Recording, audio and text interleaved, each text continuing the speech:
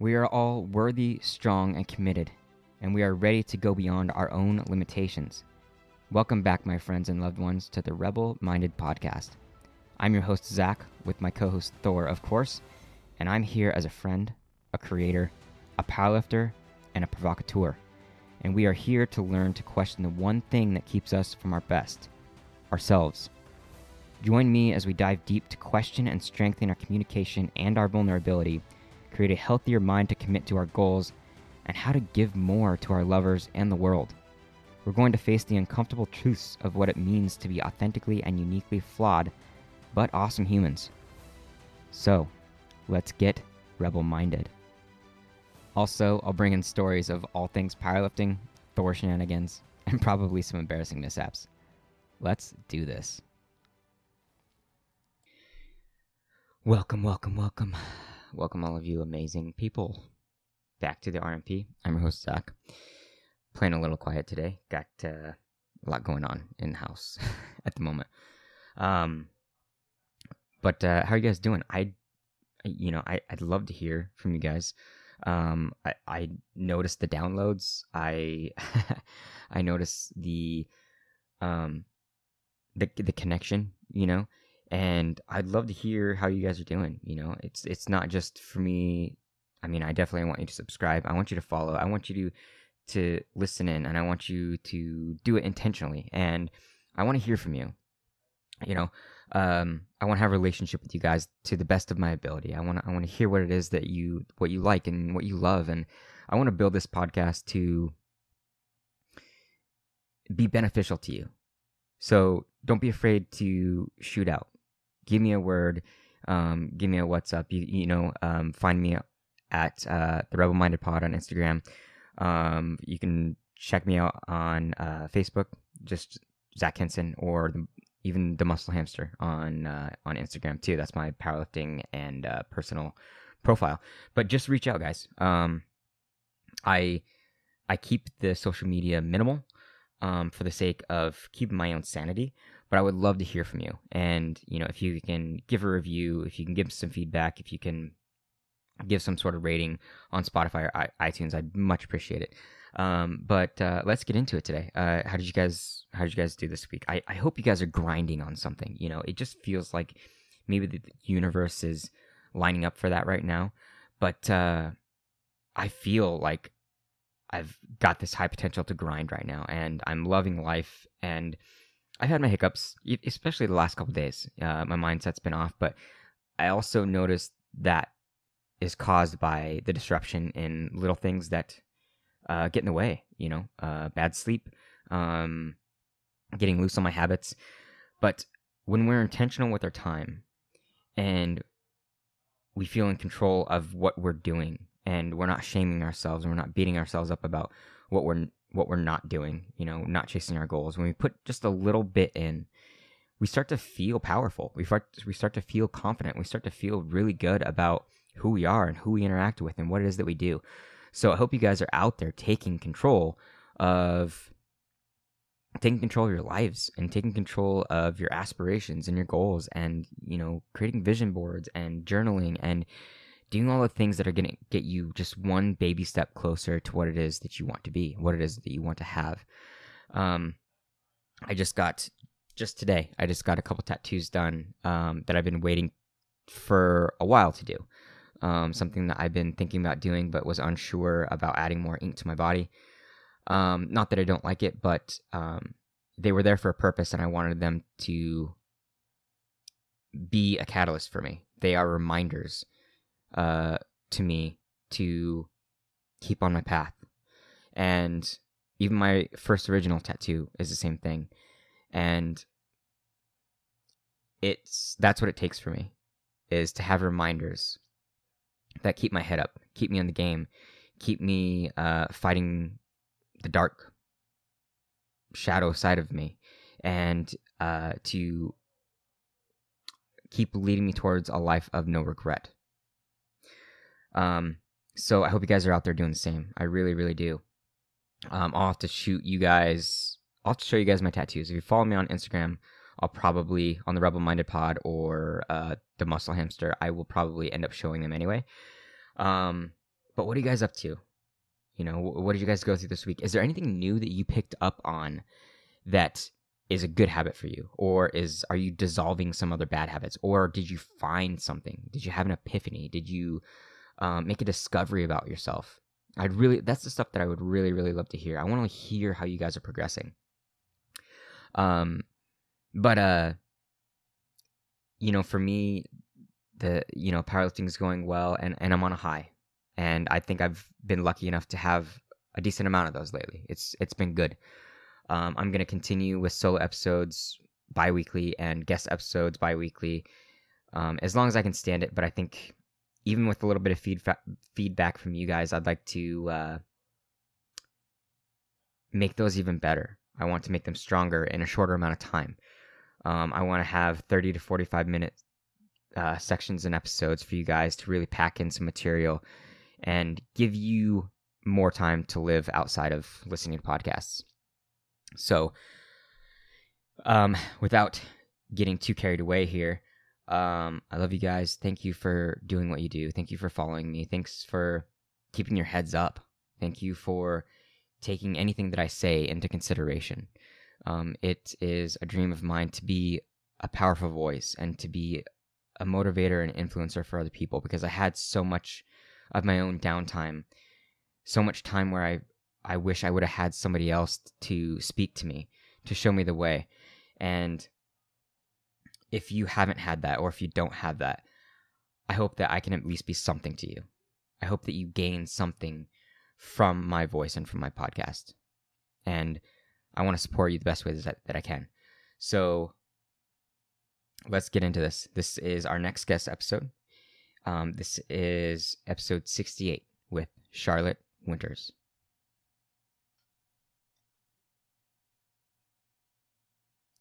Charlotte Winters is an award-winning writer and life coach. For TV and film, she writes offbeat comedies and dramas featuring smart and sassy females in morally ambiguous worlds. Having graduated Vassar with a BA in theater in UCLA, with an MFA in screenwriting, Charlotte has written more than 12 award-winning TV and film scripts and produced a History Channel show. She believes in goal setting for creatives because for her, setting and achieving goals isn't so much about accomplishing tasks as it is going on little adventures. She attributes her unique point of view to her upbringing. As a dual Danish-American citizen, she was raised by older, non-conventional parents in the wilds of northern suburban New Jersey. Welcome to the podcast, Charlotte Winters. The biggest thing that we talked about last time, like the biggest basis we had as far as having a rebel-minded thought or theme was you said something that was like the silent rules that we all adhere to. Yeah. Right. And it's super intriguing to me. And I want everybody to hear what that means. But first, I want everybody to know who you are. And I want them to know where your foundation was, like how you grew up. What are all the things that created your character, and what it is that you're putting all your energy to, and creating a value system and a life that's based around that message. Sure. Of the silent rules. Sure, absolutely. So my name is Charlotte Winters, and I am half Danish and half American. My mom was a Danish citizen, and I have dual citizenship. I grew up in northern New Jersey, and I think that I had a unique upbringing in that my mom was 42 when she had me, and my dad was 52. And, back then, and maybe even still now, that's kind of like you're entering maybe a difficult zone, for conception or whatever. Yeah. But my mom just kind of didn't care. Like she was just sort of like, I don't care, and she didn't allow the fear to creep in or anything like that. Now, my dad he was 52 when I was born. And at that time he was working at Columbia Presbyterian. as a clinician slash professor in New York. And what was interesting is that 2 years later, he started at 54, he co-founded a home healthcare company that kind of went gangbusters. So it was just outpatient services to people's homes, you know? Okay, cool. So it was just like a nurse comes with an IV and stuff like that. That's sweet. Yeah. And so it was sort of like he was kind of the medical brains, and he teamed up with somebody who was more of the business end of it. And it just kind of, it went really well. You got the right concoction. Exactly. And it was just sort of like what I remember. So I grew up in the 80s is, my dad was building the business and we moved around a lot. And that may have been I always just like to joke that moving was my mom's favorite hobby, like she would just get bored and we're like, we're moving, so I lived in about 10 places before I was 18, all Jesus. of which in northern New Jersey. Like one time, almost literally, we moved across the street halfway through, me being in fourth grade, and I had to change schools. Wow. So it just kind of was like, it sort of instilled this mentality, like, I don't know, like life constantly changes, and I think what had happened was by the time, so I mainly grew up in a small town called Mendham.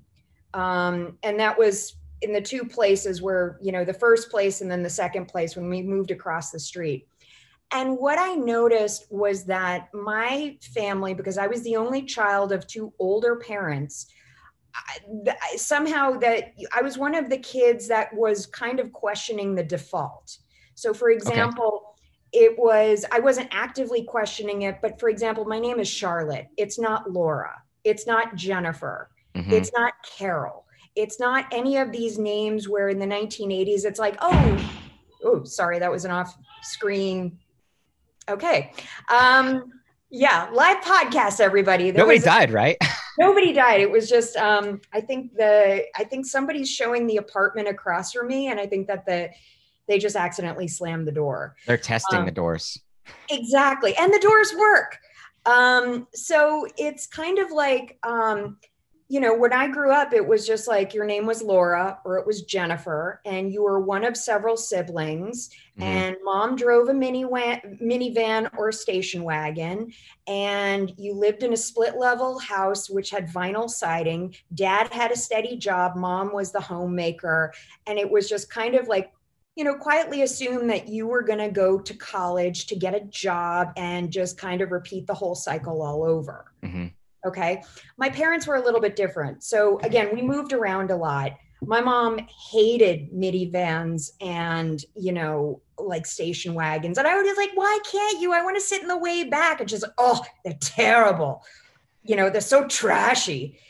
Your mom sounds like the perfect rebel. She was. I mean, she proposed to my dad. That's even more impressive. That's amazing. Yeah, like they. Where are you at, ladies? Come on. Yeah, no, my parents were living and working together in the 70s in a lab. And, there was just one night over a dinner of liver and mashed potatoes that she cooked. She was just like, so when are we getting married? And my dad was just like, well, let me check my book. And literally they got married 11 days later. Oh my God. Yeah. So nonchalant. I know. And it's just like her family came in from Denmark. His family came in from Illinois. They really I have pictures from it. And I mean, maybe this audience remembers the Madonna Vogue video where she's wearing that like black lace see-through blouse. Nope. No idea. Okay. Well, Madonna had a video for Vogue and she wore this black lace see-through blouse. Okay. That's basically what my mom wore. Your mom's a badass. I can already tell. I know. And she wore it, but she had these like, God, this sounds so weird, but she had these like, kind of huge knockers. And so she wore this like, what I like to call this. So she looked good. Yeah, no, she was this gorgeous, like Scandinavian woman. So it's like, it's this white industrial bra underneath this black lace. And that was her wedding gown. Oh my God. Yeah, and it was just like they just were just like at every turn where there was some supposed to be like suburban cliche, like my name was supposed to be Jennifer or Laura, Yeah. and they just bucked it. They were just like, we're not doing that. That's so cool. Yeah, and what I thought was super cool was that when it came to college and education, I was just like, Dad, what do I major in? And he's just like, major in whatever expands your mind the most. Yeah, that's good advice. It was just like the rest will take care of itself. And so that was really cool. Like they believed in education. My dad was super smart, if not brilliant, but he believed that education was not just for accumulation of prestige on a resume, or Hmm. as I've begun to really wonder about our educational system, is it really about compliance? Hey, I if mean, you're not aware, it definitely could yeah, be. It's a because good think thought. about it like so all of the stuff that we're taught, right, in high school and maybe even depending on your major in college, how much, I mean, almost universally people are like, I didn't learn anything that was appropriate to the real world, right? Yeah. Yeah. So it's kind of like my parents were always just like, you should go in and learn how to be a critical thinker and be creative, but let's go back to education right now. The kids who excel the most in high school, the straight A students, so people who are taking BC Calc and whatever, and yeah, I was a bit of a nerd too, but isn't it just a matter of compliance? Because it's just like, how far are we going to test people to study these things that are going to have no bearing on their lives? Hmm. You know, I think that there's a very this is only theory, and maybe it's because I didn't go to college myself, but I was a good student and I wanted to get good grades. I think mostly I just didn't have a plan. But I think there's a very few selection of people that will get into where they want to go on purpose because that's what they desire. Yeah, I think that there's this push saying this constant story that you're being told of like, hey, get good grades, you'll get into a good college. Like that's the way to start off. That's how you're going to be successful. And then you hear of all these people that, before their 30s even, tell you that that they have an education that they don't even use. And I think at some point every piece of education has done something for you, even yeah, if it's just that experience that taught you things that may not have anything to do with that particular education. But I think you're right. I think that there's some sort of system there that is driving to get us all going the same direction and on the same thought. And I don't know, it sounds like your fucking parents are like, even if you wanted to go to college, what better advice than what your dad said? Find something that is, well, you said it better than I did, but yeah, passionate and like you feel good about. What yeah. is it that you said? He was just like, uh, he was just kind of like, find something that what opens up your mind the most. Yeah. Yeah. Fuck yeah. Yeah.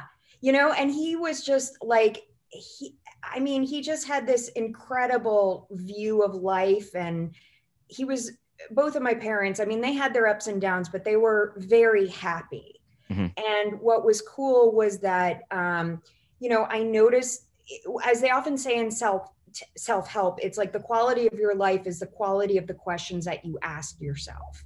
Oh Okay. my God. You've never heard this? Are you a philosopher?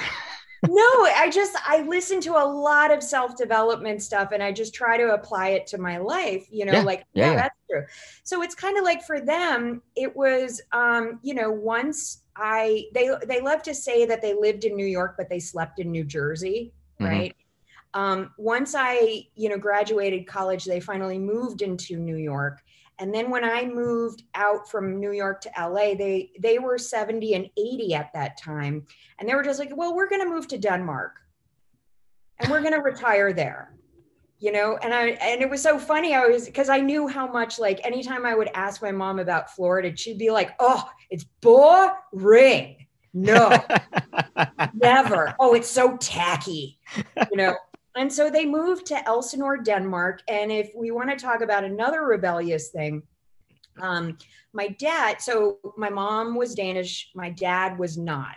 And so when they moved over there, they enrolled him in a free Danish class Okay. um, given by the municipality because people move to Denmark quite often and Okay. horrible language. But my dad just sat in on a few classes. And after a while, he was just like, oh, this is awful. I hate it.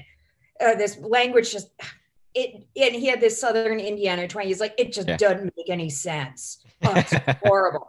So, and most Danes speak English. So he has the dubious honor of being one of the few people in Denmark who held an MD slash PhD and was a second grade Danish dropout. But to occupy himself, he would spend about 8 hours in front of Google every day, Mhm. researching topics of medical nonfiction.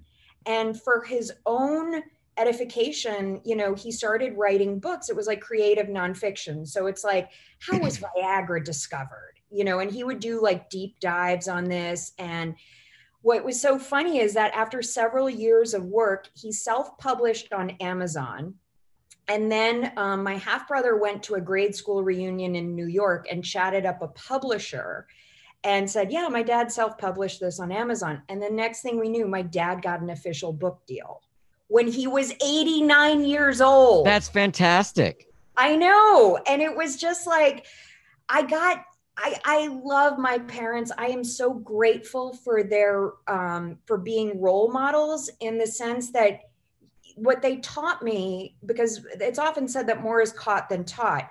It's like life is just this thing that you can interact with. You don't have to be a passive, scared consumer of whatever. It's just like it's there, it's yours to kind of be like, well, what's that about?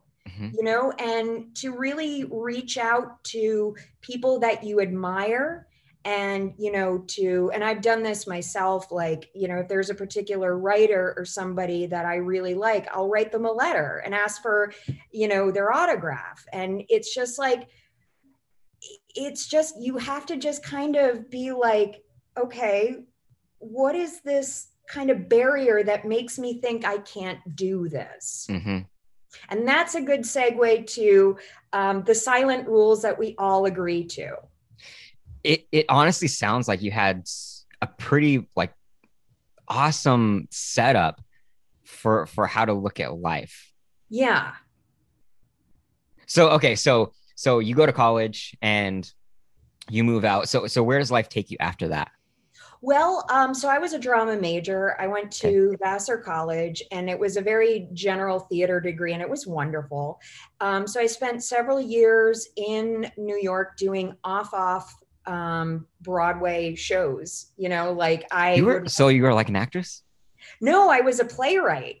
Oh, okay, okay. Yeah. And so I would just do that. And then it was just like 5 years out, I was just like, yeah, okay, I can do this and still have a day job, or I can go off to California and, take a crack at screenwriting. And I knew in advance how lonely LA could be and how much more I needed to really work my screenwriting chops. So I applied and I got into UCLA Film School, specifically for screenwriting. And for 3 years, it's just like, I just kind of wrote my ass off, because it's just like in that kind of environment, you have to write a new 110-page original feature every 10 weeks. Plus you have to do all these other courseworks, plus hold down a job and everything like that. But it was it was like, it was an enormous amount of work, but it was so great, and my parents would always be like, how's it going? And, they hated California, but they loved the fact that, I was going for my dreams. My mom was just like, oh, California is only good if you're an orange, Mom. I know, but it was just like, I wrote a lot, and, I interned on a few shows and stuff like that. I graduated, and for pretty much like the last 10 years, I've been working in and out of the entertainment industry. A script that I wrote out of, after UCLA, I still am very tight with my UCLA friends, and we would have a writers group, and a script that I wrote in that group actually got me staffed on a History Channel show. Yeah, sweet. Yeah. Yeah, which was super cool. And yeah, like I've just been working in and out. And I think when the pandemic hit, well, a major event of like the last decade or two events is that both of my parents passed. So my mom passed in 2016 and my dad passed in 2018. And it was sort of like, okay, I've spent about a decade of my life and I've come X far. Mm-hmm. Do I want the next decade to look like this? Mm-hmm. And it's like, I can't, I love writing. I will always write. I will be like my dad. You know, it doesn't matter. I mean, of course, I would love to get produced professionally, but it's a matter of, am I using my talents, all of my talents, in a way that serves the greater good? Mm-hmm. You know, and I really thought about that. And I listened to a lot of self-development just in getting out of the grief and stuff like that. And so during the pandemic, you know, I enrolled in life coaching school because it's just like, it's just like when I die, what do I want my legacy to be? Mm-hmm. And I feel like that there's no reason why I can't continue to write and be a life coach. So yeah, I'm Yeah. a bit of a multi-passionate. I, and I don't think there's anything wrong with that. I think so many times people can, I think there's an importance to having a one major thing that you commit to because it's your thing, right? But like our hobbies and our interests and our sports and our fitness or and the way we read and what we read and all this stuff, like it makes us multidimensional. It makes us deep humans that show what it would be like to connect with us, that make really Absolutely. good connection, you know Absolutely. Yeah, no, totally. And it's just that, you know, pursuing self development more, it informs my writing more. Like, this is how people, mm-hmm. you know, this is how they take, but the silent rules that we all agree to. So this happened. I discovered this phrase when I was in Whole Foods about 5 or 6 months ago, right? That's the only place for this to come up. Whole Foods. Exactly. Because it was just like Whole Foods has kind of become an oasis for me. Like, you Yeah. know, when I just don't feel like being, you know, home by myself, I'll go and I'll just like, you know, buy. When I was on 75 hard, there was really only two things I could buy. Yeah.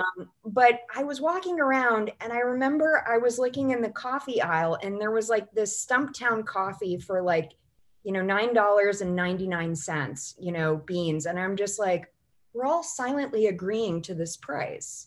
I mean, we haven't purchased it yet, Oh, but the fact that I was looking around at the consumers and I was thinking about all the prices at Whole Foods. yeah. And I was just like, we're all kind of in agreement that we're willing to pay a higher price for whatever item because that's just Whole Foods, Mm-hmm. you know? And I began to Oh, think yeah. They've about, got the reputation. That's for sure. yeah. And it's sort of like, I began to think about it, like the silent rules we all agree to. I was just like, what does that mean? So I recently had read The Code of the Extraordinary Mind by Vishen Lakhani, and apologies. Yes. And he talks about the rules, right? Mm-hmm. Yep. And Yep. so I thought about that and I was just like, okay, well, okay, so whether you know it or not, or have been conscious of it, it's just like there are so many silent rules in our culture. And I think a lot of it comes back to morality. So, for example, it's a silent rule that you're not going to go out and commit grand larceny at Whole Foods. Okay. It's just kind of most people agree with that, right? So, most.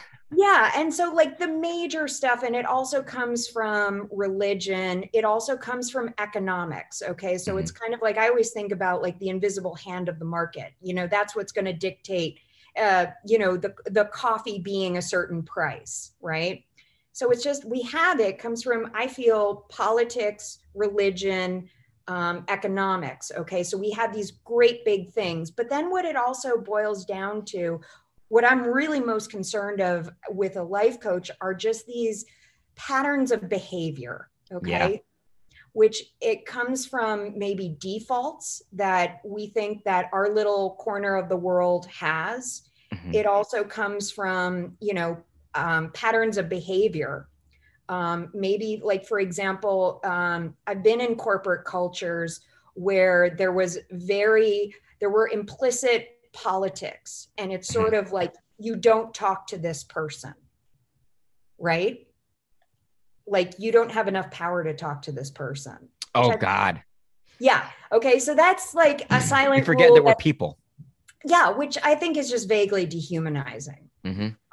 And I just think that it shows up also maybe even in relationships, like if you're in a relationship, it's kind of like I play this role, you play that role, or it could be with your friend group because I think like your net worth or your income is the average of the 5 people that you hang around with the most.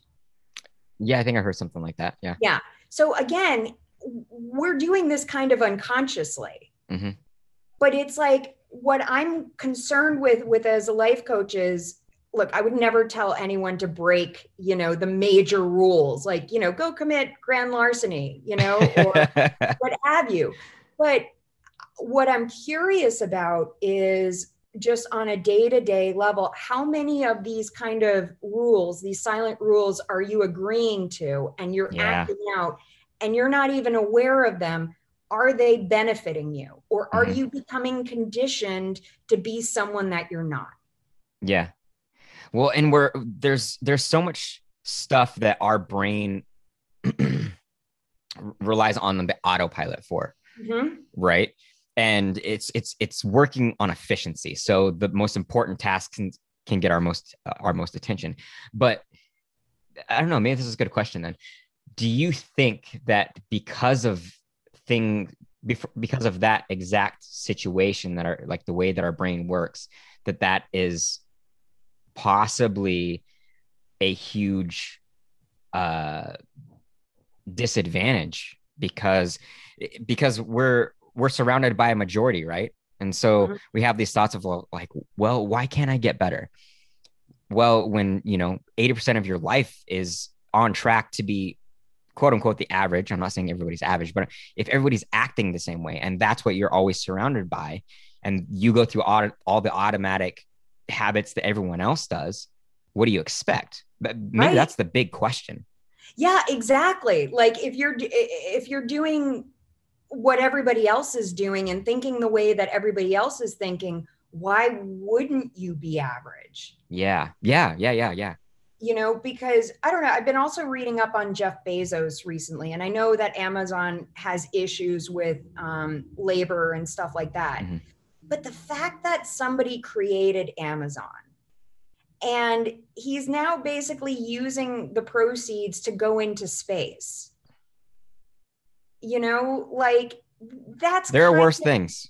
yeah, but it's sort of like what level of thinking and what habits or whatever do you engage in to get you there? And I'm not Mm-hmm. saying that's right for everybody, but I'm amazed that somebody was able to pull it off.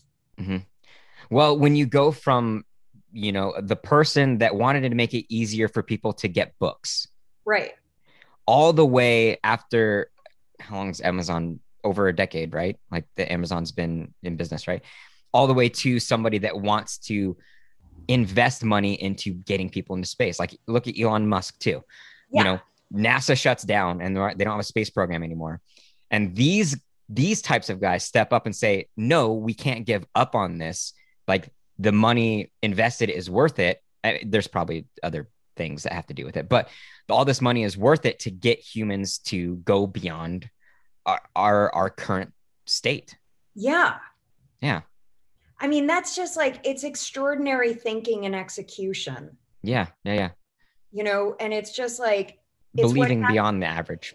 exactly. And it's, I mean, I think that they both have demonstrated that, they've found ways to move beyond these brain shortcuts. Mm-hmm. That they're not going for the path of least resistance, Mm-hmm. but and that they've created their own life, and to a certain extent they've imposed their reality on us. Mm-hmm. you know I think that it's a personal thing. I think, Jeff Bezos is meant to be Jeff Bezos. Charlotte Winters is not meant to be Jeff Bezos. No, totally. Yeah. It's sort of like it's a very personal thing to take stock of one's life and to be like, why do I feel this way? Mm-hmm. Or what is not working here? Or something feels off, and you Mm-hmm. really have to spend time doing that work to be like, okay, this is what I'm good at. This is, how I can help other people. And it is rebellious to actually work from that, as opposed to just kind of accepting what's there and thinking that you have nothing to contribute. Mm-hmm. Mm-hmm. No, I mean, going into my own experience, I always, throughout the last decade, I always just base it on my 20s, like all the way through my 20s. It started a little bit earlier than that, but I just was waiting for life to give me what I wanted. Mm-hmm. Not for some reason I thought that somebody would just sense my ability and my potential, and that somebody would find me, Mm-hmm. right? And it didn't get me anywhere closer to anything I ever wanted. I didn't learn anything more. I didn't enjoy anything more. I hated my job, Mm-hmm. you know, and I think that's where a lot of people are stuck. Maybe people kind of think of it a little bit differently than I do, but I expected the world to give something to me. I expected the world to see how great I was and come up to me one day and be like, this is your opportunity. Now work your ass off. And Mm-hmm. it's just not how it works. No, you're so right. I've had that level of thinking too, where it's just like, one day I'll be asked to the dance. And and it's not there, it's weird, but no, it doesn't work that way. And it's kind of like you really do have to seize it, and you have to make your mark, because that's just how it is. But I think that that's a very common way of thinking. And I do wonder how much of that is based on the school system. Like, one day you'll graduate, one day you'll get that job, Mm-hmm. one day you'll afford the mortgage, Mm-hmm. and it's just, there's this unconscious like level of delayed whatever. And then one day you wake up and you're just like, none of that has happened, Mm-hmm. or certain things haven't happened. So what do I need to do to change my circumstances and to make something? And I think that the biggest thing out of all of that is, one day you'll be happy. And so it kind of sets you up of like, well, if one day I'll be happy, then right now I must not be happy. So eventually it's going to come. And then Exactly. you act the day every day over and over the same way, waiting for the happiness to happen. Exactly. Like, I mean, I've noticed this in my own psyche because I am a goals coach. And I think that probably about, oh gosh, 5 or 7 years ago, I was pulling myself out of student loan debt from going to UCLA, right? Mm-hmm. So much of my life was on hold because I was just working my face off and just chunking money towards getting rid of the debt, Mm-hmm. right? And there was this point that it was just like, I'll be happy once I'm out of debt, right? Mm-hmm. I could see myself playing that mental game. And I got out of debt and I was so thankful for it. But at the same time, the Facebook feed moves on, sweetie. Mm-hmm. It's just sort of like, it's only in the past 2 or 3 years have I really actually walked out the meaning of happiness is now. Happiness is Yeah. today. And any happiness that you think is going to happen when you get to that level of your career or something like that, that's an illusion. Mm-hmm. And it really is like right here and right now. And there's something that comes with the territory of understanding the differences between the two. Mm-hmm.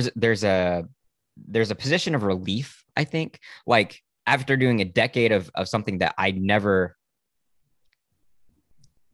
enjoyed, but something that I also left myself open to be told to do more or less. Um, I I follow the things that made me feel like were going to make me happy, the things, the materialistic, the tangible things.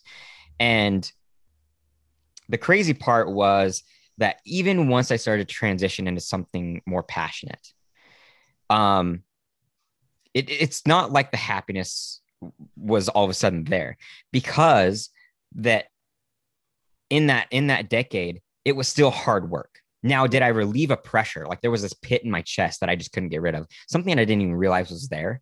So there was this relief factor, like whenever I started to feel like things were more under my control, but it didn't get easier. And that happiness didn't just come, like the Right. work was still all right in front of me. Like I still had to be digging through shit. Right. I don't know. Does that make sense? Yeah, absolutely. Yeah. No, and sometimes you really do have to just like be like, okay, that's what it is. I got to just buckle down and do the work. Mm-hmm. I get it. And at some point, you have to get excited about the work. If you Yeah. finally feel like you're in control, then you have to be excited about it, I think. Yeah, I think, but the careful dance that I've learned with this, when you're just kind of, you're in the work Yeah. and, it may not be paying off immediately, is you got to just take and again, I don't mean to be like hippy dippy life coachy, Nope. whatever. Let's hear it. I want to hear it. Um, but it comes back to gratitude.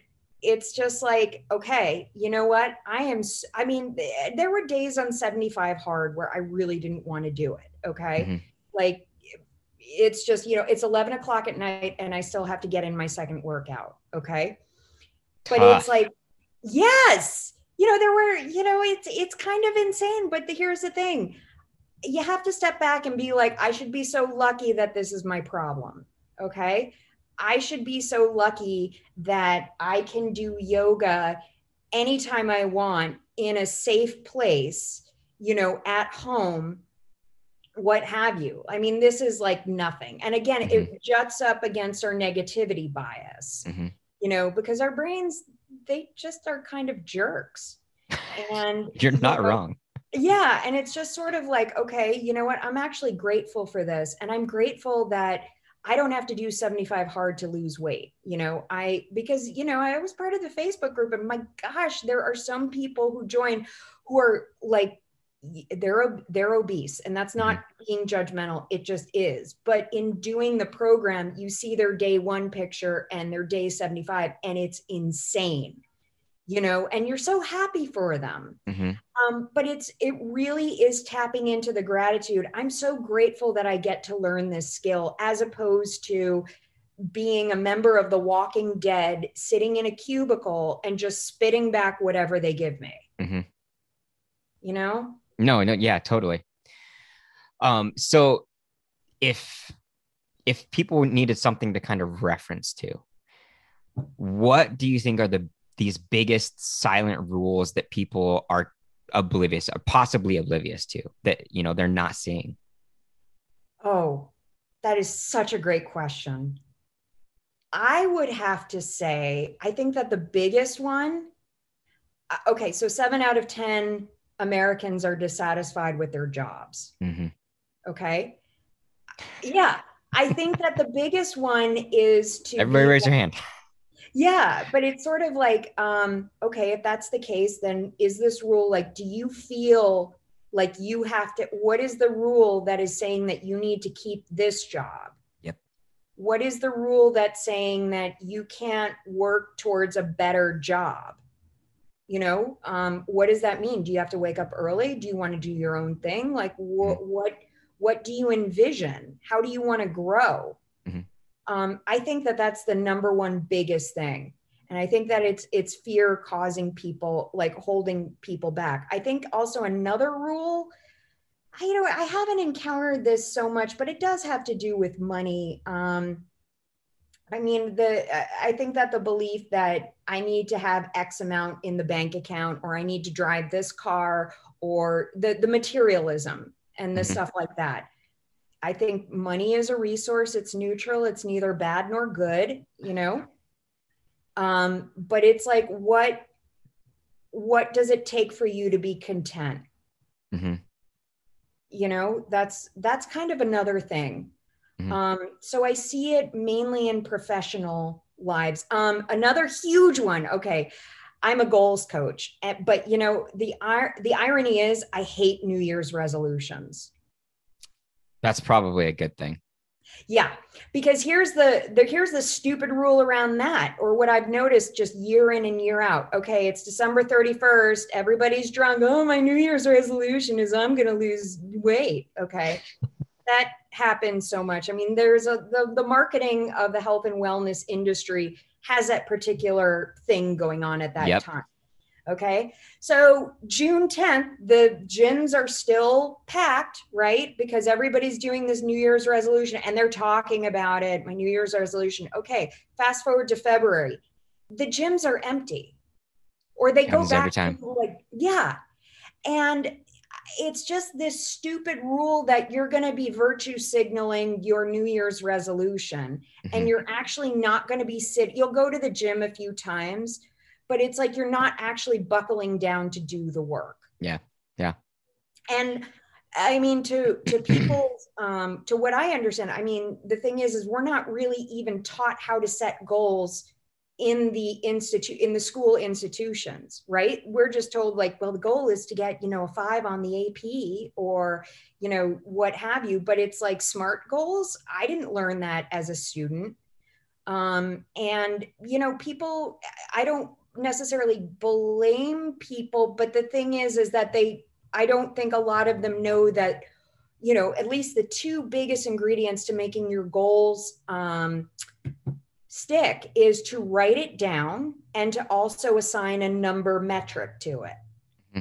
That's the key ingredient. I mean, if it's lose weight, okay, great. How many pounds? 20 pounds? Great. By when? Okay, March 31st, do it, Like some sort of visual thing to see that says, this is how far I've gotten. Yeah, exactly. Like you need something to track your progress. You need the accountability. This is difficult because you need to change your habits and more specifically, like your neurotransmitters. We need to stop routing them, to maybe sugar for that dopamine hit. We need to reroute them and you need to begin to get that high from like, oh, wow, I beat my personal record. So no, and it's it's very much a tough thing to do because that neuroplasticity you're so capable. Yeah. But to change the wiring is one of the hardest things that you'll ever do. And it's getting a taste of true fulfillment after hard work. Yeah. That gives you an idea of what that means. And so to me, it's almost been like you ignore your emotional bullshit long enough to realize what's on the other side. I think that's why it's so hard is because whenever you start doing the things that you're not used to, your brain's saying, why are you doing this? This is how this works. Don't do all these hard things. And, your emotions kick in and say, oh, well, this is tough. It's not getting me anywhere. I'm never going to be able to change. This is how long it's going to take. It's not worth it, blah, blah, blah. And you almost have to be able to ignore those long enough to see, like what you're saying, see the numbers make a difference. Yes. And then, as the wiring does change, you will actually feel different. You actually will feel positive. You actually will feel fulfilled. You actually will feel more energy. I stick to the physical attribute things mostly because that's what I do. Yeah. As far as being an athlete and stuff, but it's very tough. And I understand where people have a very, very hard time with it. Yeah. And so I guess we've kind of covered a lot of these small things. But do you think that there's something else that we can use to tackle some of this bullshit, like to tackle some of these silent rules? Is there something that as a goals coach, like you think that we can do for the masses, I guess, in order to jumpstart the system? Does that make sense? Yeah, absolutely. That is such a great question. I try a little too hard sometimes. No, that's awesome. I think what it is, well, it happens on an individual level. And I think what it is I think each person needs to do, if they're feeling dissatisfied in their life, okay, it's to take stock of what is causing me dissatisfaction. Okay. Yeah. What specifically, and then it's doing, applying gratitude to a certain extent, but it's just like, okay, what have I learned from this? How can I change and move on?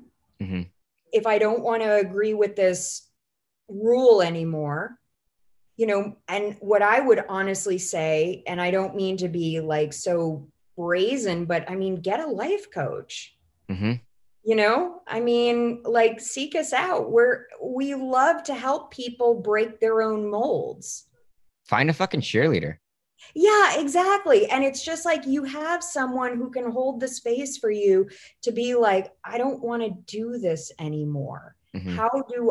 How do I get back to a more authentic way of being where, I don't have to be out in the New Jersey suburbs naming my kids Laura and Jennifer, and whatever. Like, I want something new, I want something bold, I want something different. And I mean, really, like, life coaches help you tap into what it is that you want and how to execute on that plan, and how to kind of walk through all of the fear while you do it. Mm-hmm. Yeah. So with your clients in particular, then what kind of things have you seen in their transition? Like, what is it like for these people? What are they doing? What are they facing? Oh, well, one client in particular, I mean, she's basically trying to get out of her job and, being an entrepreneur, right? Mm-hmm. And it's basically walking her through some thought exercises like, okay, so you have a job right now, but you want to do this. So what's holding you back? Mm-hmm. And really just examining the thoughts and the feelings from, like, say, pushing send on an email, right? Yeah, that'd be so hard sometimes. Why is Yeah. that? I think because it's like you're reaching into it's like you're going outside of the cave, if we're talking like tribally, Mm-hmm. right? You're Yeah. going outside of the cave to go and, maybe spear something. But the most brilliant thing was in talking about that and in working through an exercise, she did press send, after our meeting. And then the next day, I got a message saying the client wants to hire me. Mm-hmm. They were so happy that I reached out. And I was just like, that's so amazing. Like, what if you had just been stewing in your own fear? Mm-hmm. That connection wouldn't have happened.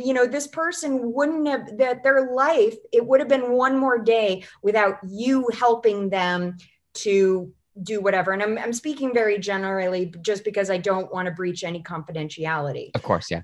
you know but it's just like, it's going through those baby steps of, that, or it's maybe another person who has a fear of posting on social media, Mm-hmm. and examining, well, like, where does that come from, and was that just based on, some offhand comment that was made 5 years ago that has nothing to do with social media? Mm-hmm. How do we take that, and how do we just kind of excise that cancer so that you can post in a way that it illuminates and it brings light to other people? Mm-hmm. It's all about, how do we get you through your ego? And this is not specifically speaking about, but this is just the human experience, Mm-hmm. right? How do we get you past your ego so that you're more in a you're more in a space where you're contributing more? Mm-hmm. Well, and it seems like, because I think this goes for all of us, is we're trying to prove to ourselves that it can't happen. Right. Without the action, it feels like we're trying to prove to ourselves, well, see, Yeah. can't do it. They never would have gotten back to me anyway. Yeah. you know Yeah. uh Yeah. it, it's a No, tough mental game. it is a really tough mental game, but it's like you have to cling to the belief. Mm-hmm. You have to, beyond everything like that, like, you have to cling. It's like, sort of, as a life coach or as an entrepreneur, you're answering towards the future. You're answering to the future, right? Mm-hmm. As opposed to most people who are answering to the present, or even answering to the past. But it's Yeah. like, you have that vision, and yes, there are going to be setbacks in the present, but you still have to grab hold of the future and hold tight. Mm-hmm. It's a, I mean, it's a fucking tough world. It's a Yeah. tough world. Where would you set people, or I'm trying to get a 360 view here. So if you had certain things that you wanted people to pay attention to? If they had, in the generality of change, and separating themselves from these bullshit rules, what would you want people to question first? And what would you want them to remember as they go through the process? Whew. Well, let's just say that, it's maybe I don't like playing this role in a relationship. Okay. Okay. Yeah. Let's do that. So I think that the first thing is I would have people kind of gather evidence in their mind of why they would think that they're playing this role. Like, what are all of the moments that have brought you up to this belief that you're playing maybe this not so great role in Mm-hmm. it? And then it would be a matter of, well, if you could, how would you want to shift that? Mm-hmm. Do you know what I mean? If you don't want to be like, for example, I don't want to be like the fat sidekick to the beautiful girl, you know? Okay. Yeah. Okay. Yeah. Yeah. Like the one who makes the other person look good. Okay. Well, what Mm-hmm. is all of the evidence that you think that this is happening, Okay. And what I would do is I would do a very particular exercise where I would have people write out, this comes from Brooke Castillo and the Life Coach School, but it's sort of like, okay, what it is circumstances are neutral. Okay. I like to call these thought equations, but it's like you put the circumstance just, it's neutral. It's neither bad nor good. Okay. Then the next line underneath that is a T, which is the thought that you have about the circumstance, because circumstances are neutral until we have a thought about it. Then And we base some sort of positive or negative on it. Exactly. Then from your thoughts on the F line is your feeling. What is the feeling you get out of that? Okay. Then underneath that, it's the actions. And then it would be the results of everything that has come before. Jesus, there's a lot to that. I know, but it's amazing. And I do this several times a day when I feel like, oh my gosh, I can't do this. So let's just talk about like, maybe I don't, the fat girl, the perception that I'm the fat girl to like the best friend who is gorgeous. Right. Mm-hmm. So what is the thought that is what is the feeling? What are we putting on the F line? Unworthy. Okay. Or, okay, what is the thought that is giving you this? It's, I'm second banana. I'm not good enough, whatever. Negative thoughts are going to breed negative feelings, negative actions, negative results. Okay. Yeah. How can we take the circumstance of, best friends with Laura? Okay. Laura's the pretty girl. Okay. So if you wanted to feel something different from that, what do you need to be thinking? Or what actions do you need to take so that you're not, that we're not playing this role? Mm-hmm. And what I would have people is do extensive thought work on that. Because change happens in your thoughts before it even happens in your circumstances. Mm-hmm.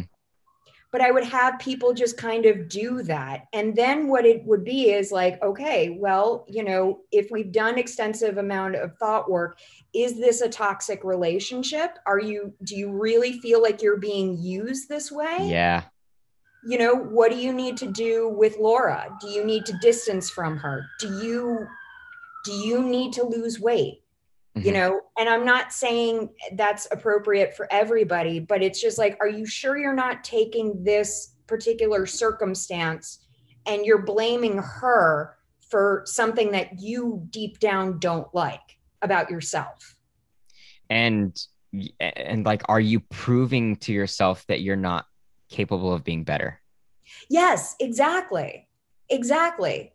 So it's a matter of, you would have to really work through this person by person, but it's just like, well, let's just try to figure out all of the negative thoughts that are keeping you stuck.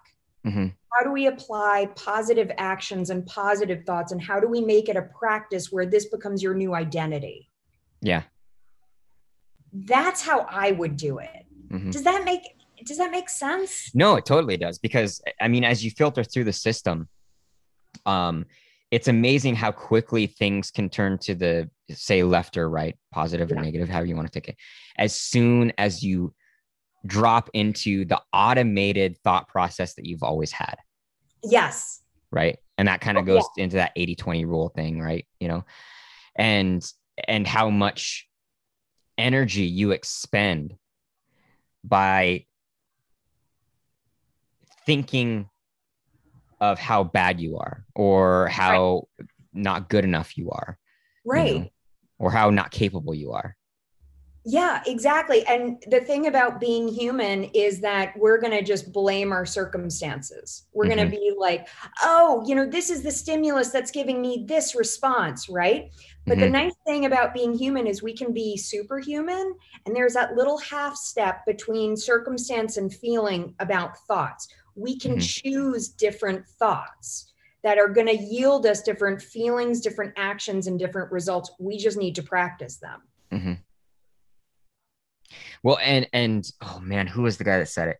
I know, I don't know if this directly came from Jordan Peterson, or if he referenced it from somebody that he read from, because he's always talking about Nietzsche and Jung, and Dostoevsky. Ooh, it's a hard one. But I remember him saying that, and I'm hacking this: pain is always there, but suffering is a choice, Yep.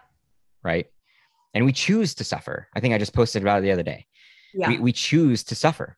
Yeah. And it's only because of the way that we think about ourselves, and the way that we think about our circumstances, and our belief system in how we want to change, or if we're capable of changing, it seems like. Exactly. Yeah, totally. But the thing is again, being superhuman, we can choose to be emotionally resourceful. Mm-hmm, That's the whole thing about, am I applying the right thoughts to this situation so that, yeah, it may be uncomfortable, but am I surviving through it? Am I thriving through it? You know? mm-hmm, Am I doing what I'm doing to just kind of get through it and to be resilient and to build that muscle? mm-hmm. Charlotte, do you have any thoughts on like changing the way that you see the things that go wrong? It's like, so for example, so everybody kind of understands here, is having the joy in the flaw, and having joy in the things that fuck up, like the ability to be lighthearted and laugh shit off. I i hate my gym sometimes. I absolutely hate my gym sometimes.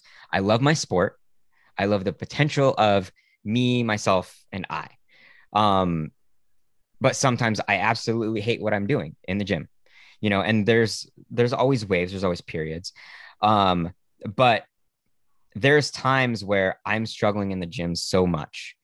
And if I can break my thought pattern, and I can be like, dude, that was the hardest grinding, like, set of 5 reps I've ever had. And just be able to laugh about it and be like, fucking this day sucks. And the world's a bitch. And I hate tonight, but I'm here. And I'm just going to laugh about it. Okay. Have you had any experiences with that? Like, I don't know if this is a thing. It's Yeah. just something that I think I've done for myself, and being able to get myself away, like break the pattern of the bullshit, you know? Yeah. Okay, all this crappy things has happened. Like, all of this, like, I'm having a shitty set. I'm going to laugh about it. It sucks. Move on. I don't know. Yeah. Okay. Well, there's two things that I thought about. The first thing is, I'm a relatively new entrepreneur. Mm-hmm, I am making a ton of mistakes left, right, and center. mm-hmm, Okay. I actually keep a little log of stuff that's gone sideways because I'm just like, there's this really great Nelson Mandela quote where it's, I never, and I'm bastardizing this, but it's, I never lose. I either win or I learn. yep. So I take any mistakes that I make in my business, I'm just like, you know what, that's a learning opportunity. Mm-hmm, That's okay. So in order to avoid that, I got to do this in the process. So that's how I see it. I mean, that's what I really feel is education. mm-hmm. Okay. When Okay, what we have, yeah. yeah, what we really call education on a resume, and this is what Tony Robbins says, it's really schooling. There's a difference. Wow. Okay. Okay. The I do real like that. yeah, the real education is out here when you're making mistakes. And the thing about like why, back to education about being compliant, it comes back to why do A students work for C students? Because C students they tend to be less compliant with this whole structure. Rebellious. Exactly. Exactly. So that's why it's just like that whole thing about like, having the nerve to be an entrepreneur. And you come across so many entrepreneurs who are like, I was horrible at school, Mhm. because essentially they didn't get it. They were non-compliant. Mhm. So, but you have these A students who have gone through the system and they've gotten A's. So now they're well trained to become great employees. Okay. Oh, oh, okay. Okay, That does. that's one Ooh, very that jaded hits view. center right there a No, little bit. that's okay. That's one very jaded view of viewing schooling, and I don't want to backbite schooling.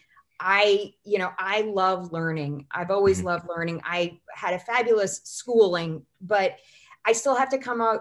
I have to wave away that tendency to be an A student and get things right all the time. It's just like, no, you gotta keep on learning, because that's where the joy is. It Mhm. is screwing up and then realizing that you made a mistake. Then the second thing that I have about doing a set that it's hard and you're having a crappy day, I mean, I would just do like what is, this Brooke Castillo self coaching model. So it's like you're unintentionally, so the circumstance neutral, a set, okay? A Mhm. heart, a set of, a weight that's neutral.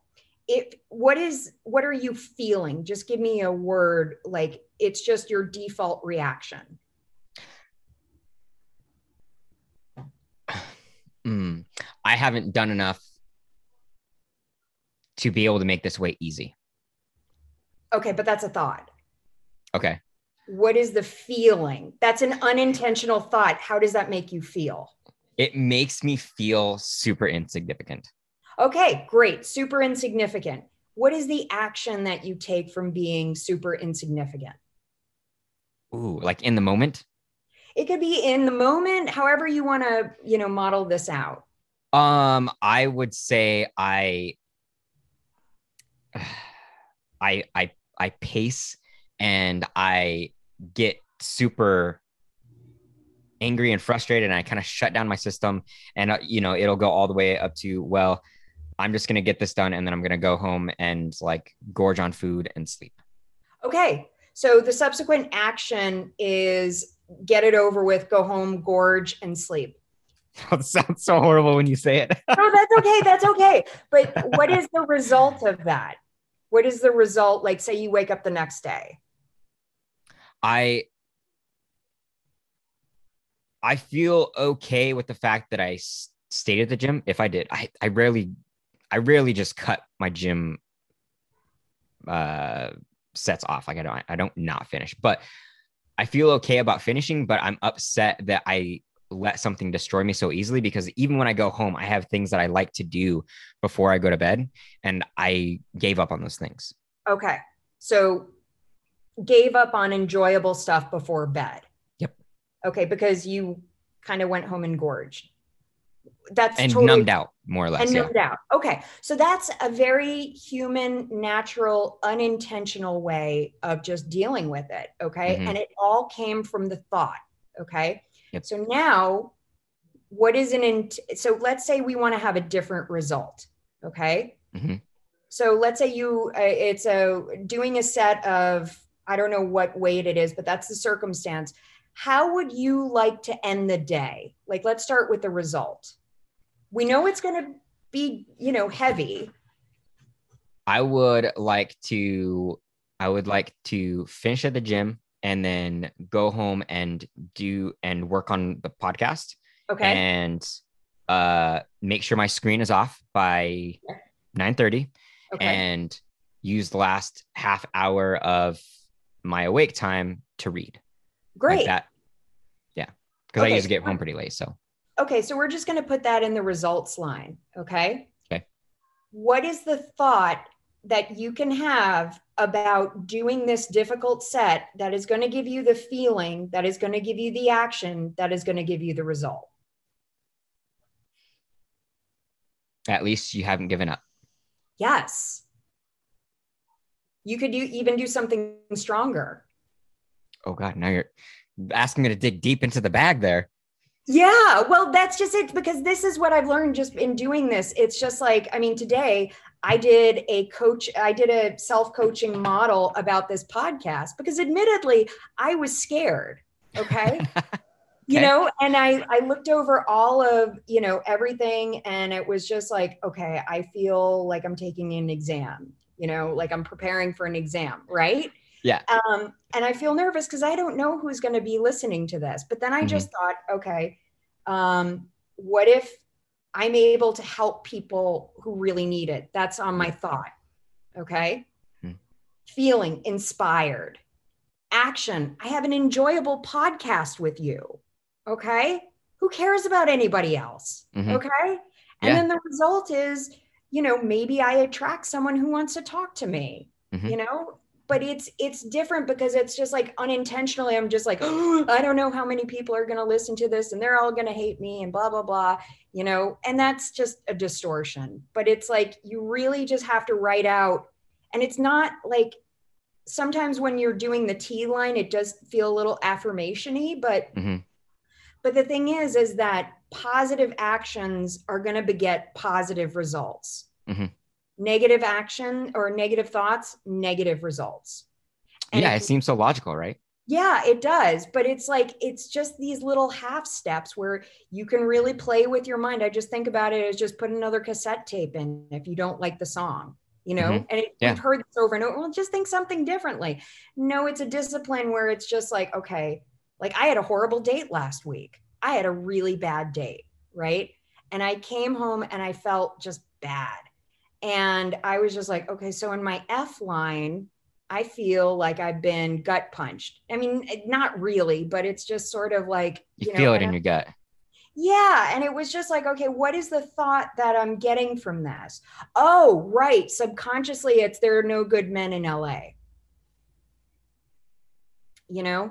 And we And know that's so, bullshit. right. And so what is the action if I kept on going from that? Well, it would take me longer to get back up and go out. And then the result is, well, just more singleness, Hmm. which that can be fine for people. But I feel as though I mean, it's been kind of rough being single during the pandemic. It's been great. Like I've done a lot of work on my career and on myself, but but the thing is I had to just, okay, so that was my unintentional thought. How can I be intentional about this? How can I Yeah. look at this in a different way? Oh, well, that was an interesting experience. Hmm. Then the feeling from that is, okay, let's just, I feel better. I feel more inspired to go out. The action is meeting people and not investing so much in just one date. And then the Hmm. result, if you extrapolate this out enough, is you meet Mr. Right or Mr. Right now. Hmm. But it really is that little shift. Well, and you could even look at it as like you got a bad one out of the way. Like if you have to find the needle in the haystack, okay, Yeah. you put one off to the side. There's another one. Yeah, exactly. I like this. Yeah. Yeah, I kind of like the idea. I think the hard part for me, or probably a lot of people, I guess, would be to not go into autopilot, to Yeah. catch ourselves Yes. and continue the practice, because it Yes. seems like it would make such a difference in the way that you act things out after that. Yes, you do, because you realize that you're not a slave to your unconscious mind and these defaults and these rules that Hmm. everybody's silently agreeing to. Hmm. You really have control over your thoughts. Yeah. And if you're having a bad feeling, it just means you're having a bad thought, and you got to Hmm. just do the work to be like, okay, what's making me feel this way? Hmm. And I feel as though having this tool, it's so helpful because I used to be really scared of relationships and everything, because it feels as though in our culture, the story that's constantly told, at least in pop culture, is that relationships don't last. Somebody cheats on someone, blah, blah, blah, blah, blah. And I was just like, oh, I don't want to sign up for that. Hmm. But then again, that's a thought. And it was just like, no, this really just kind of writing it out, it allows me to have a sense of, I want to say, cleaner emotional hygiene. Yeah. Yeah. Like, I get it. We're all flawed. This Hmm. whole existence is flawed. Hmm. Okay. but it's like, what can I do? How can I tap into like my higher self to not have a flawed reaction to a flawed situation? Mm-hmm. And this isn't pushing toxic positivity. Like, there are situations where you should just step aside and feel the feelings. Mm-hmm. Okay. You should feel, but the thing is that if you're feeling all of the feelings about even just small, minor bullshit, Mm-hmm. okay, that can add up. Mm-hmm. Like this past date, if I really let it get to me, I wouldn't be, going out and dating. I would just be in my own way. And you'll stay single and prove to yourself that there's no good men and you're going to stay single forever. Exactly. But this thought is just, this little exercise, it's really helpful. And you need it when you're coming across like a hesitation. Mm-hmm. Like, I'm scared to do this. Like, I'm scared to show up for this podcast because whatever. And then it was just like, no, I'm here not to talk about how great I am, but maybe I'm here because somebody needs this message. Yep. And so I do want to go back into this because it sounded kind of juicy. Yeah. We were talking about the differences in the way that people were in education, like the straight A students compared to the C students, Mm-hmm. right? Because in that, what I hear is compliance. Yeah. Right. And it's the story we're being told of like, this is the success you're going to get if you do what I tell you to, which leads. And I think this is why you were saying like C's will end up employing the A's. Right. Right. Because they're being told that this is all the things that they need. So they, that could go for every other aspect of their life of just, I will follow these rules because I've been told this is what I'm going to get. Right. And you keep waiting for it and you keep waiting for it. Yes. And the exactly. C students are like, fuck that. I'm going to go my own way. Like, they don't get to tell me how smart I am. They don't get to tell me how cool I am. I'm going to figure this out on my own. Exactly. And I'm not saying this is how there's, the guys that are getting the C, some of the guys that are getting the C's, D's, and F's, like they never tried at anything after that, right. Maybe. But some of the most popular names out there are from guys that flunked out of high school. Yeah. That never got their diploma. Yeah, exactly. Like, it's like a badge of honor in Silicon Valley to drop out of whatever Ivy League school. God. Like, we have Mark Zuckerberg, Bill Gates, and it's just, because it's just like you have people who are smart, but then it's like, they see the real opportunity. It doesn't lie with the diploma. Mm-hmm. It's just like they just kind of left the system. Mm-hmm. But yeah, I really feel like the education system, this is what really boggles my mind from look, I got a master's degree and I got the student loan payment, like I got that whole student loan thing, in addition. It's just like there's so much perceived compliance, Mm-hmm. like you're going to comply to go for more, like more education, more debt. And then it's just like, now you have to work, mm-hmm. in order to get rid of the debt. I think that the student loan crisis is going to cause a major overhaul in education because I think that it's scarring a whole generation of people who are not going to value higher education. Yeah. And they're not going to put their kids through what they went through. Mm-hmm. But it's like there needs to be some sort of overhaul where it's like we're producing critical or creative thinkers, mm-hmm. but it's not so rooted in compliance. Mm-hmm. And what do you think it takes to have that critical mind then? Like your parents were just listening to you about them. It's like they were so not status quo. They were so outside the circle of normality. Yeah. Not saying they're weird or anything, but they just, and maybe it was mostly your mom, who knows? No, I guess your dad wrote the book at 80, got the book at 89 or whatever. But they had such a don't give a fuck attitude. Yeah. Like no pressure to do what anybody else was doing. Did you feel a pretty good effect from that? Like, did that influence you a lot, do you think? Oh, yeah. Yeah. Because I thought it, Yeah, because it's just like to a certain extent, I always felt like I was like the weird person. Yeah. Like, like I was a drama major, and it was just like, great, you're going to be in this play, and you're going to write yourself into the role, like into the play. Like, it was this experimental theater production where I was Yeah. just like, okay, sure. Or, when I did a semester abroad in Connecticut, because I really wanted the whole tri-state experience. Um, and it was great. It was like a conservatory for 14 weeks, and it's a conservatory like environment. And it was just like the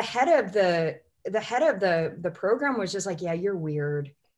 Like you're just like, that's how he started my review, like with grades and everything. He's like, well, you're weird. um, Wow. yeah. And it was just like, for a while, I just felt a little bit like, I don't know, just hearing that as a 20 or 21-year-old, it Yeah. felt kind of awful. Because I was That's just kind of like, a subtle stab in the back. yeah. And I was just like, so I'm the weird person of the drama kids. What does that mean? Yeah, the drama kids are usually the weird ones, right? Yeah, exactly. But it was, and I think that it also showed up when I was dating in my 20s and 30s. Like I Yeah. could not relate to a lot of the guys I was dating because we all come from different backgrounds, but it's just like, I could tell we weren't heading in the right direction. We weren't heading in Yeah. similar directions. Like Yeah. I, yeah. And so it did have an effect. And I think I go back to the quality of your life is the quality of the questions that you ask yourself. Ooh. Yep. Still So, gets me second time. yeah. So it's kind of like, I think I was asking different questions of myself from my peers. Mhm. And I think that that's shown up a lot, and I've let it go that I've been the weird one or whatever. I'm just me. And right now, my biggest thing is not chasing after significance so much as it's chasing after growth and contribution. Growth and contribution. Yeah. I am a fan of Tony Robbins, and he talks about the 6 human needs. Mhm.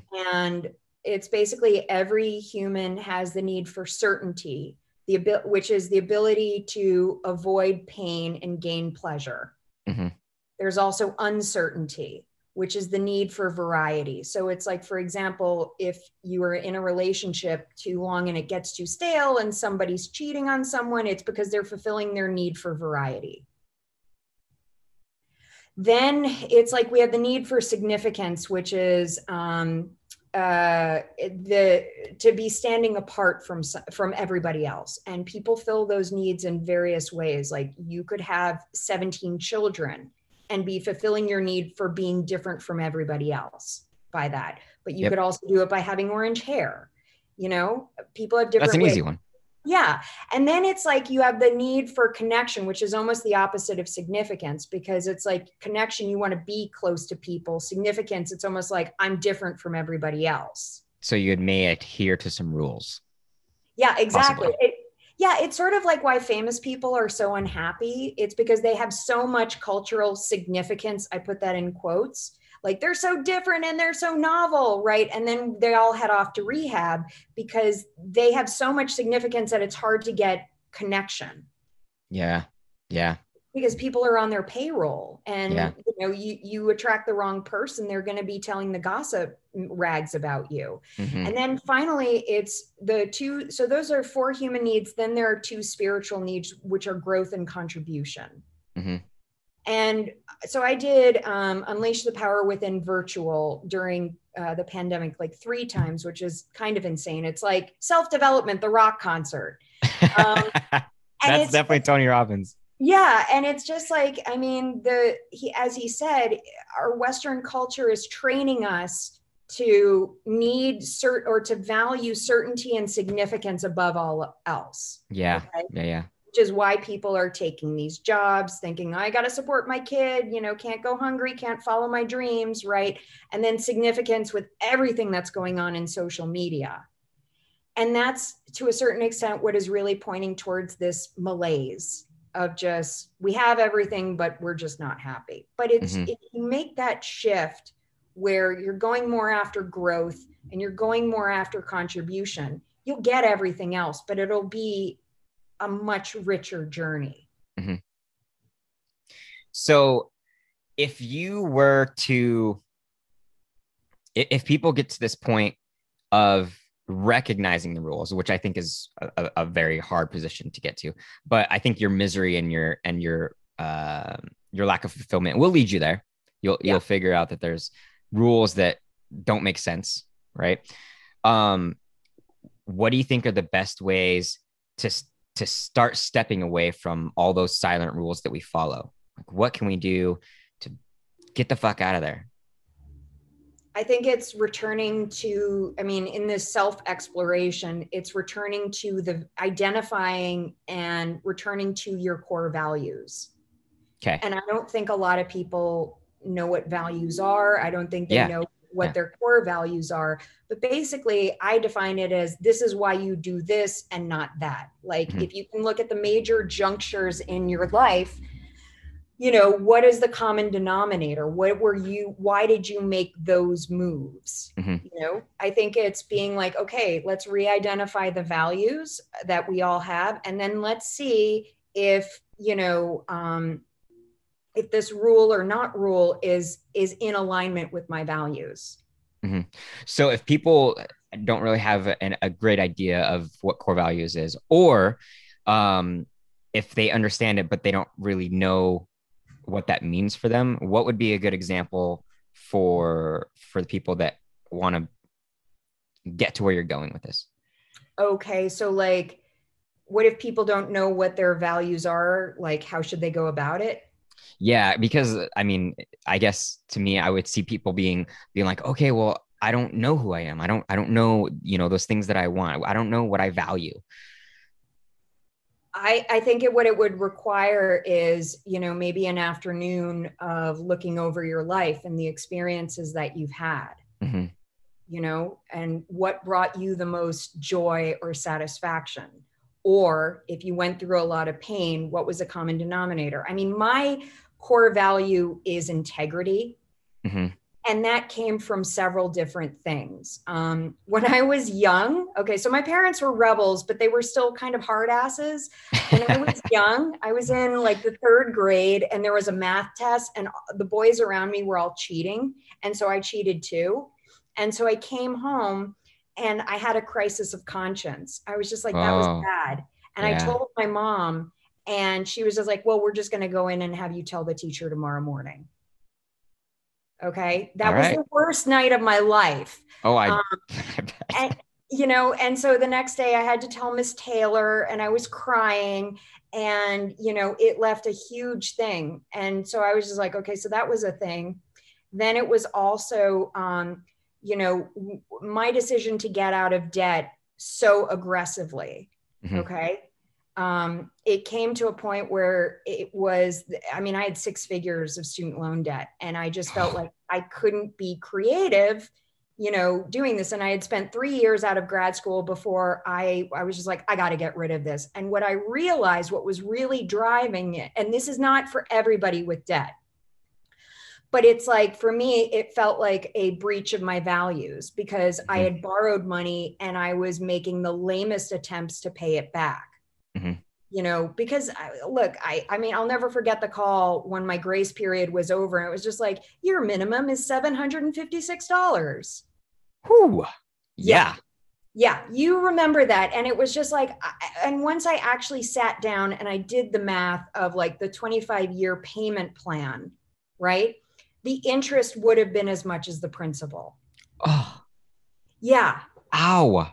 And to me, what that was, I mean, it just spoke to like, I'm out of integrity if I don't pay it back, but Okay. it's just Yeah. like, and there's going to be a punishment for it because look, if you don't pay it back, it's just, you're going to eventually owe, you know, it'll show up on like your IRS form as like, that's like taxable income, like 25 years later. And you're still going to have to be paying something back. Yeah. And I Yeah.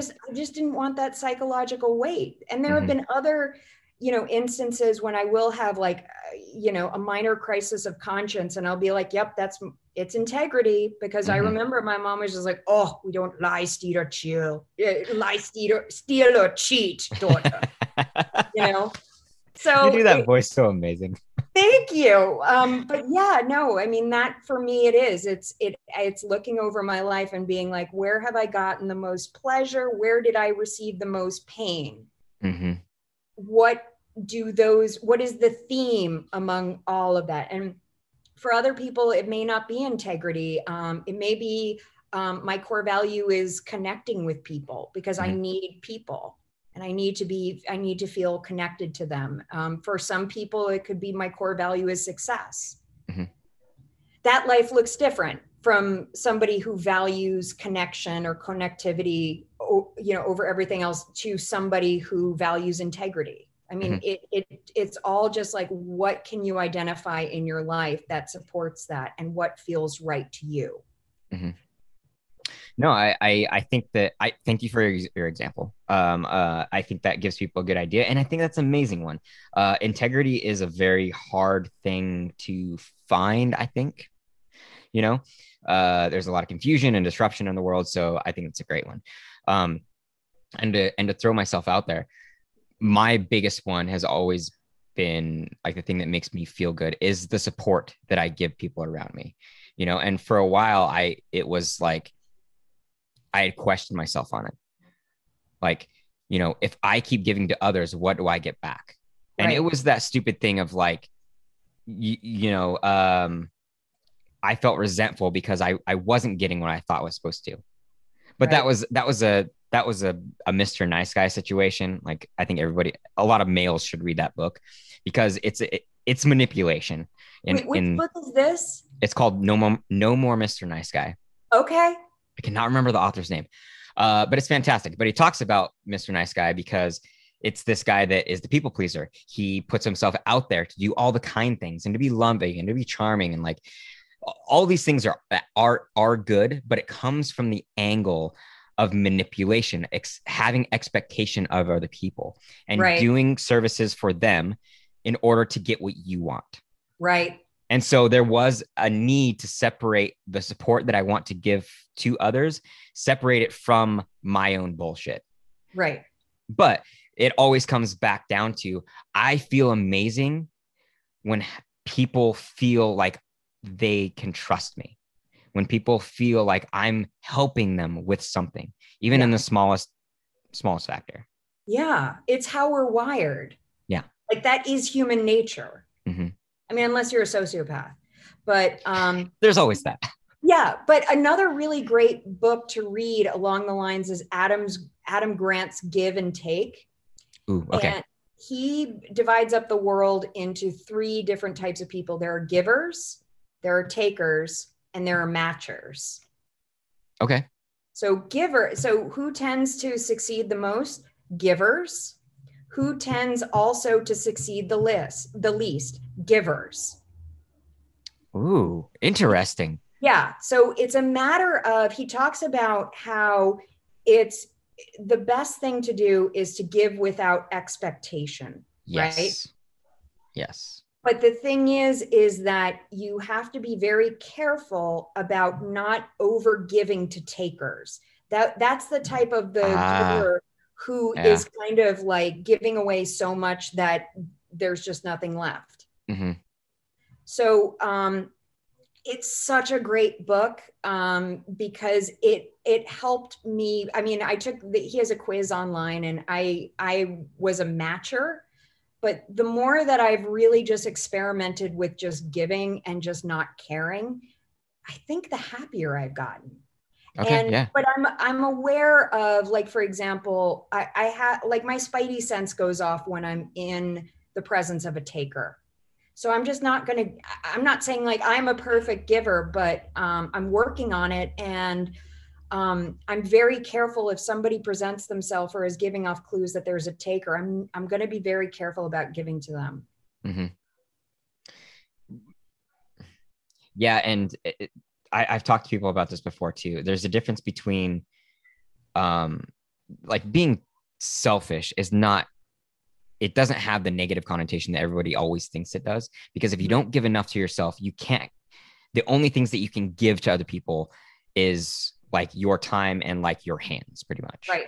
You know what I mean? So if you're only giving to other people, you're not giving enough to yourself. There's a difference between, you know, being selfless and being selfish, and seeing how selflessness can be a bad thing, and how being selfish can be a good thing if you Yes, go about it in the right way. exactly. Exactly. So do you think of everything that we've covered today? We've had some amazing stories, Charlotte. I'm pretty Oh, thank impressed. you. Thank you. um, that is there anything that we haven't covered that you really want to be heard or discussed on the silent rules? The only thing is, and I don't mean to sound like a broken record, but it's just to gain awareness of what they are and why they're there. Yeah. That's what the Big biggest key. takeaway. Yeah, the biggest takeaway that, I can give people is, okay, so if I go into Target and I purchase this, I'm agreeing with the rule that this is how capitalism is, and that Mm-hmm. it's an exchange of value. Okay. And this comes from, you know, this is a very much embedded cultural tradition. I'm not going to steal here. I don't advocate stealing. Okay. But this is why we do this, and this is the rule. But it's like, if you are in a relationship where, let's say that it's somebody's cheating on you, and it's not, we're not talking about ethical sluttery. Mm-hmm. We're talking about somebody is, okay, so how did the relationship get to there? What are the rules that are going on right now that this person thinks that they can do this to me? Mm-hmm. Okay, like, and why is that, and can we get awareness of it? Because again, I'm not calling for every single rule to be rescinded ever, but as a way to just kind of pinpoint where people are feeling unsatisfied in their lives. Mm-hmm. What invisible thing are they following that is causing them to act this way? Mm-hmm. And to pinpoint it and just be like, why is this? Is this out of alignment with my values and my dreams and whatever? Or is this in alignment? Like, why am I feeling this way? Mm-hmm. So it doesn't come to just the tangible, it comes to our relationships too, and the way we connect. Absolutely. Yeah, because they're all over. If you really just stop, I mean, it's just sort of like, why do we drive on the right side of the road? It's a rule. It's a Mm-hmm. very sanctioned rule. Oh, I'm Okay. totally going to start driving on the left now. But it's like, there are rules, and there are some rules that aren't meant to be broken because we don't want bodily harm to people. True. But there are other things, and it all comes down to the little subcultures that you're a part of. It's the patterns, it's the behavior, it's everything that Mm-hmm. is subtly conditioning you. And when you wake up and you have that moment of realization where it's just like, why is this feeling so off? You Mm-hmm. have to examine, okay, what structures am I willingly participating in that is giving me this result? Yeah. Ooh, And that's a fantastic way to put it. I love the way that you ended that. That was awesome. Fuck thank yeah. you. Very well put. Thank you.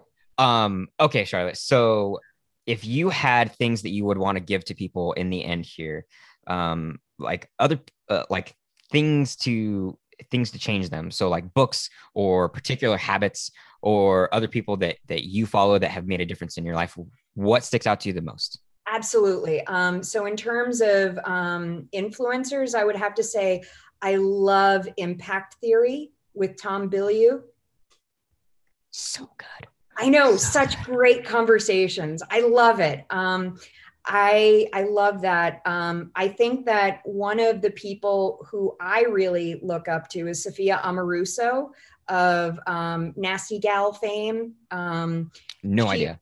Okay, she wrote hashtag Girl Boss, which I Okay. know I shouldn't like a book called hashtag Girl Boss, but it's an amazing story of a community college dropout who started selling vintage clothes on eBay. Hmm. and grew, like, this was back in the mid aughts, and grew such a rabid fan base that eventually it blew up into like a multi millionaire brand, like multi-million-dollar brand. And it's just like, for me, that is a testament to, if she was put in, the so-called, like, the rules of, well, you're going to community college, so that means that you're never going to, like, I feel like the implicit rule or whatever is like, you're never going to make it, like yeah. But it's just like, there's a feeling I feel out there Yeah. of people look down on people who go to community college or whatever, Hmm. like, there's a certain silent rule that we're all agreed to, like, oh, you're never going to be a multimillionaire going to community college. Okay. That's just not the story that people tell.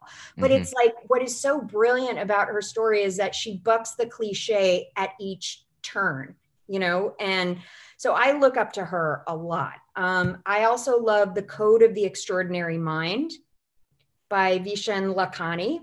I also love Atomic Habits by James Clear. I also really love the work of Michael Hyatt, who really inspired me just with goals and just breaking them down into like habit and achievement goals. Because you can basically go anywhere, you can do anything you want if you can break it down into a habit goal or an achievement goal. Okay. So I'll I have to look that really one up. love that. What? I'll have to look that guy up. Yeah. And then I also love the 80-20 principle by something, I think his last name is Koch. And then I also love, let me see, I'm just looking over at the books that I read for 75 Hard. Um, yeah, like, yeah, and Give and Take by Adam Grant. Okay. Yeah. Which I think is especially good for coaches, because I think we tend to be care bears at heart Mm, and we don't want to be taken advantage of. totally. Yeah, You got to be soft and hard all at the same time. exactly. Exactly. So, and then also in terms of influencers in the coach space, I love Stacey Bayman. She has the 2K for 2K program, and it's sales and marketing for coaching, but it's so much more. That's where I got the model from, of these thought equations. Okay. Any habits and actions or anything, some that people can try to just, put in their life and be like, that helps, makes the baby Yeah. steps. Yeah, absolutely. So, I mean, if you work with me, I help people, develop a gentle momentum towards getting something. I mean, for me, it's just like we just take small baby steps and we gradually just snowball. For example, okay, so I'm such a geek about this, but for about the last 3 years, I've been recording my steps on a spreadsheet. Um, Okay.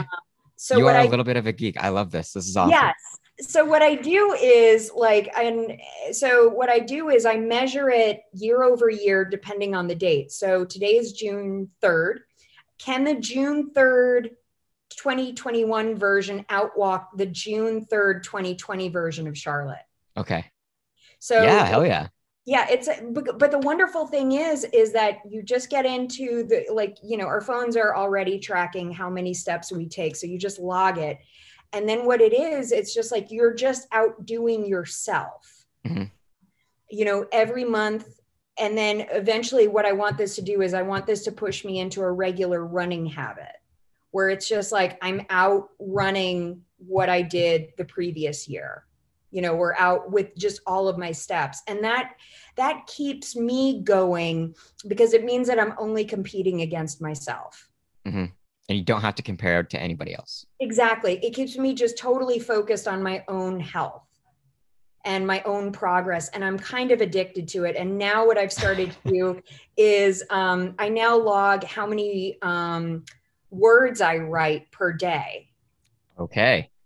because, I want to be balancing life coaching with, screenwriting and everything like that. And for me, Mhm. it's just like, am I showing up to do the work? Yeah, I've totally. had to put screenwriting on the back burner while I just kind of adjust to life coaching. But but now that it's just like, okay, you know what, if we put it in the category of writing right with walking, then it's just like my ego just kind of disappears. It's just like, Yeah. okay, do the work, Yeah. And I think so many times people expect the work to be this sexy thing, right? And it's so dirty. Yeah, it's It so really is. dirty and it's so messy and you make so many mistakes, but it's just like that's where the learning is. Yeah. And that's where the engagement factor comes in. And that's what I think is the biggest lesson and the biggest gift that my parents gave me outside of unconditional love. It was just like, no, just try it, just go for it, just do it. Who cares? Just are Yeah. you learning something? Are you expanding your mind? Mm-hmm. Okay, so last question, Yes. and I love to hear what people have on this one. What does it mean to you to be rebel minded? Oh, that is such a great question. I think it really comes down to, I think it's to be rebel minded is to know yourself. Ooh. Number one, to know yourself and to know what silent rules you are participating in and whether you are in alignment with those rules. And we're talking about just the behavioral stuff. We're not talking about, robbing Target or anything like that. Are you in alignment with, are you following these implicit rules that are in alignment with who you really are? So that's what that's what I think it means to be rebel minded. And then also just like, are you acting in a way that's contributing to other people in a positive way? Mm-hmm. Are you making a difference? Exactly. Yeah. Exactly. Because I think that our default is to just be like me, negativity, negativity, negativity. So I think that what it means to be rebel minded is like, do you have the balls to be yourself? And can you like really make a difference? Can you contribute? Mm-hmm. Mm-hmm. Well, I think that we've done fantastic today. Thank you I for think so everything that you've too. given. Like Yeah. today was great. Like there's so many things that stick out that I can't wait for everybody here. And you know what? I hope that you can thank your parents from me also because they seem to have had such an amazing influence on you. Yes. Absolutely. Yeah. Absolutely. Thank you. Thank you. Yeah. And if you need somebody to take you to the dance, I will fucking definitely come down to California and Ah, take you to thank the dance. Okay. you. Thank you. That's awesome. Um, Before we go, can I just plug my website and stuff, like where people can Yes. find me? Yes. I want everybody to know where they need to find you. So what are those places? Sure. So my website is charlottewinters.com. That's CHARLOTTE winters.com. On Instagram, I am Charlotte Winters. Okay, all one word. And then I'm just getting my socials up, so I had to write this down. For Facebook, it's facebook.com/I'm Charlotte Winters. And then on Twitter, it's I'm Char Winters, CHARWINTERS. But with the I'ms, it's I'm Charlotte Winters. It's all one word. Perfect. Well, Charlotte, Awesome. thank you again for being here. This was super fantastic. Yeah. Well, thank you so much, Zach. I had such a blast. Me too. Uh, Dude, so thank you everybody for being on the Rebel Minded podcast. I'm going to continue to bring on hosts. Charlotte Winters was one of my favorites. This has been fantastic today. I loved Oh, it. wow. Thank you. Everyone out there, stay strong and stay rebel minded. I'm your host, Zach. Out.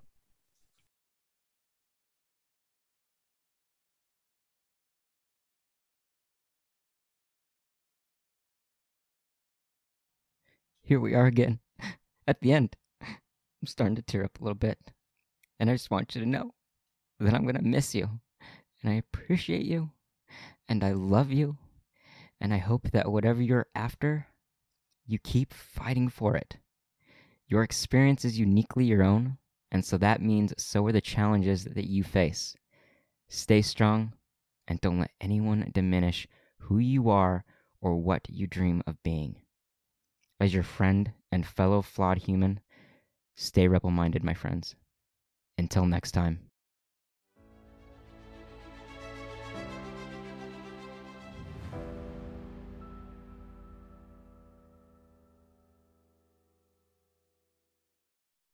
You know?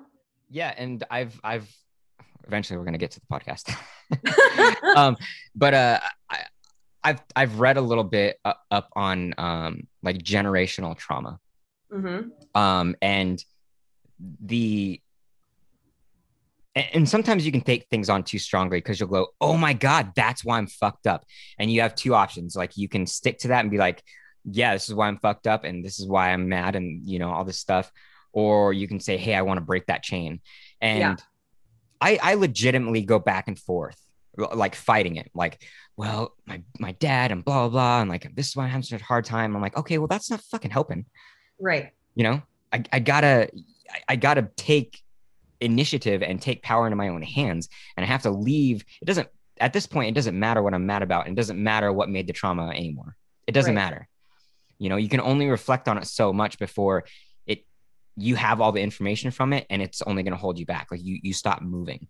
Right. Um, and I think it's like that for a lot of people too. And I think if there's a certain lifestyle that people grow into, um, like literally grow into from children, and they don't experience abrasion, they don't experience challenge, whether it be from the parents or the peers or whatever, then how would you know what it's like to feel fulfilled from Yeah. challenge and abrasion? Oh, You know, yeah. I was speaking about this with somebody the other day. It's the difference between being resourceful and resources. yeah. Okay. So the people, and I will say, I mean, yeah, I grew up relatively privileged, surrounded by resources, but Mm-hmm. I met people in my adulthood who had way more resources as a kid, and they didn't ever develop the resourcefulness of Mm-hmm. what happens when life gives you an adversity or a challenge. Like they Mm-hmm. don't know. It's the mental jujitsu that you have to do in order to overcome it. It's just like, how can I feed on this difficulty and allow it to make me be stronger? Mm-hmm. Yeah. That's exactly what it is. It's I think we all have to admit that there's a lot of messy things, Yeah. and I think we have to commit to, like, ignore all of the mess, like not ignore all of the mess, but put focus onto a piece of it that really really matters to you. Right. Because you can have conversations and people are like, well, why don't you have an opinion? If you, yeah, like if you don't land left or right, then you must not care. No, it's like I'm trying to separate myself from having 80% of that negative thought throughout my day and be Right. worried and in survival mode all the time, and actually give my value to something to make a difference in the mess that's going on. Right. And it's so easy to get caught up because the negative things are the easy things, the dramatic things are the exciting things. Yeah. It's a totally different feeling, in our emotions, the quote unquote bad ones compared to the good ones, right? Yeah. And it's the biggest challenge that I have, and I think most of us have, is being able to commit and ignore the things that are fucked up enough to understand that it's only going to devalue your life, and it's only going to keep you from actually giving value to others in that life. That, Exactly. Yeah, I don't know. exactly. And the whole point is, can you, work on yourself so much that you help other people. It Mm-hmm. doesn't just stop with you. Yeah. Yeah. And that's honestly where I felt the most grandeur, or, whatever you want to call it, is putting my work into something and it making a difference, or Yeah. just if somebody says something small, and being like, well, what if I put in more work on this? What if I put in more work on this? Like, how deep can I go, and what's going to be the value given, and what's going to be the response? Right. But anyway, so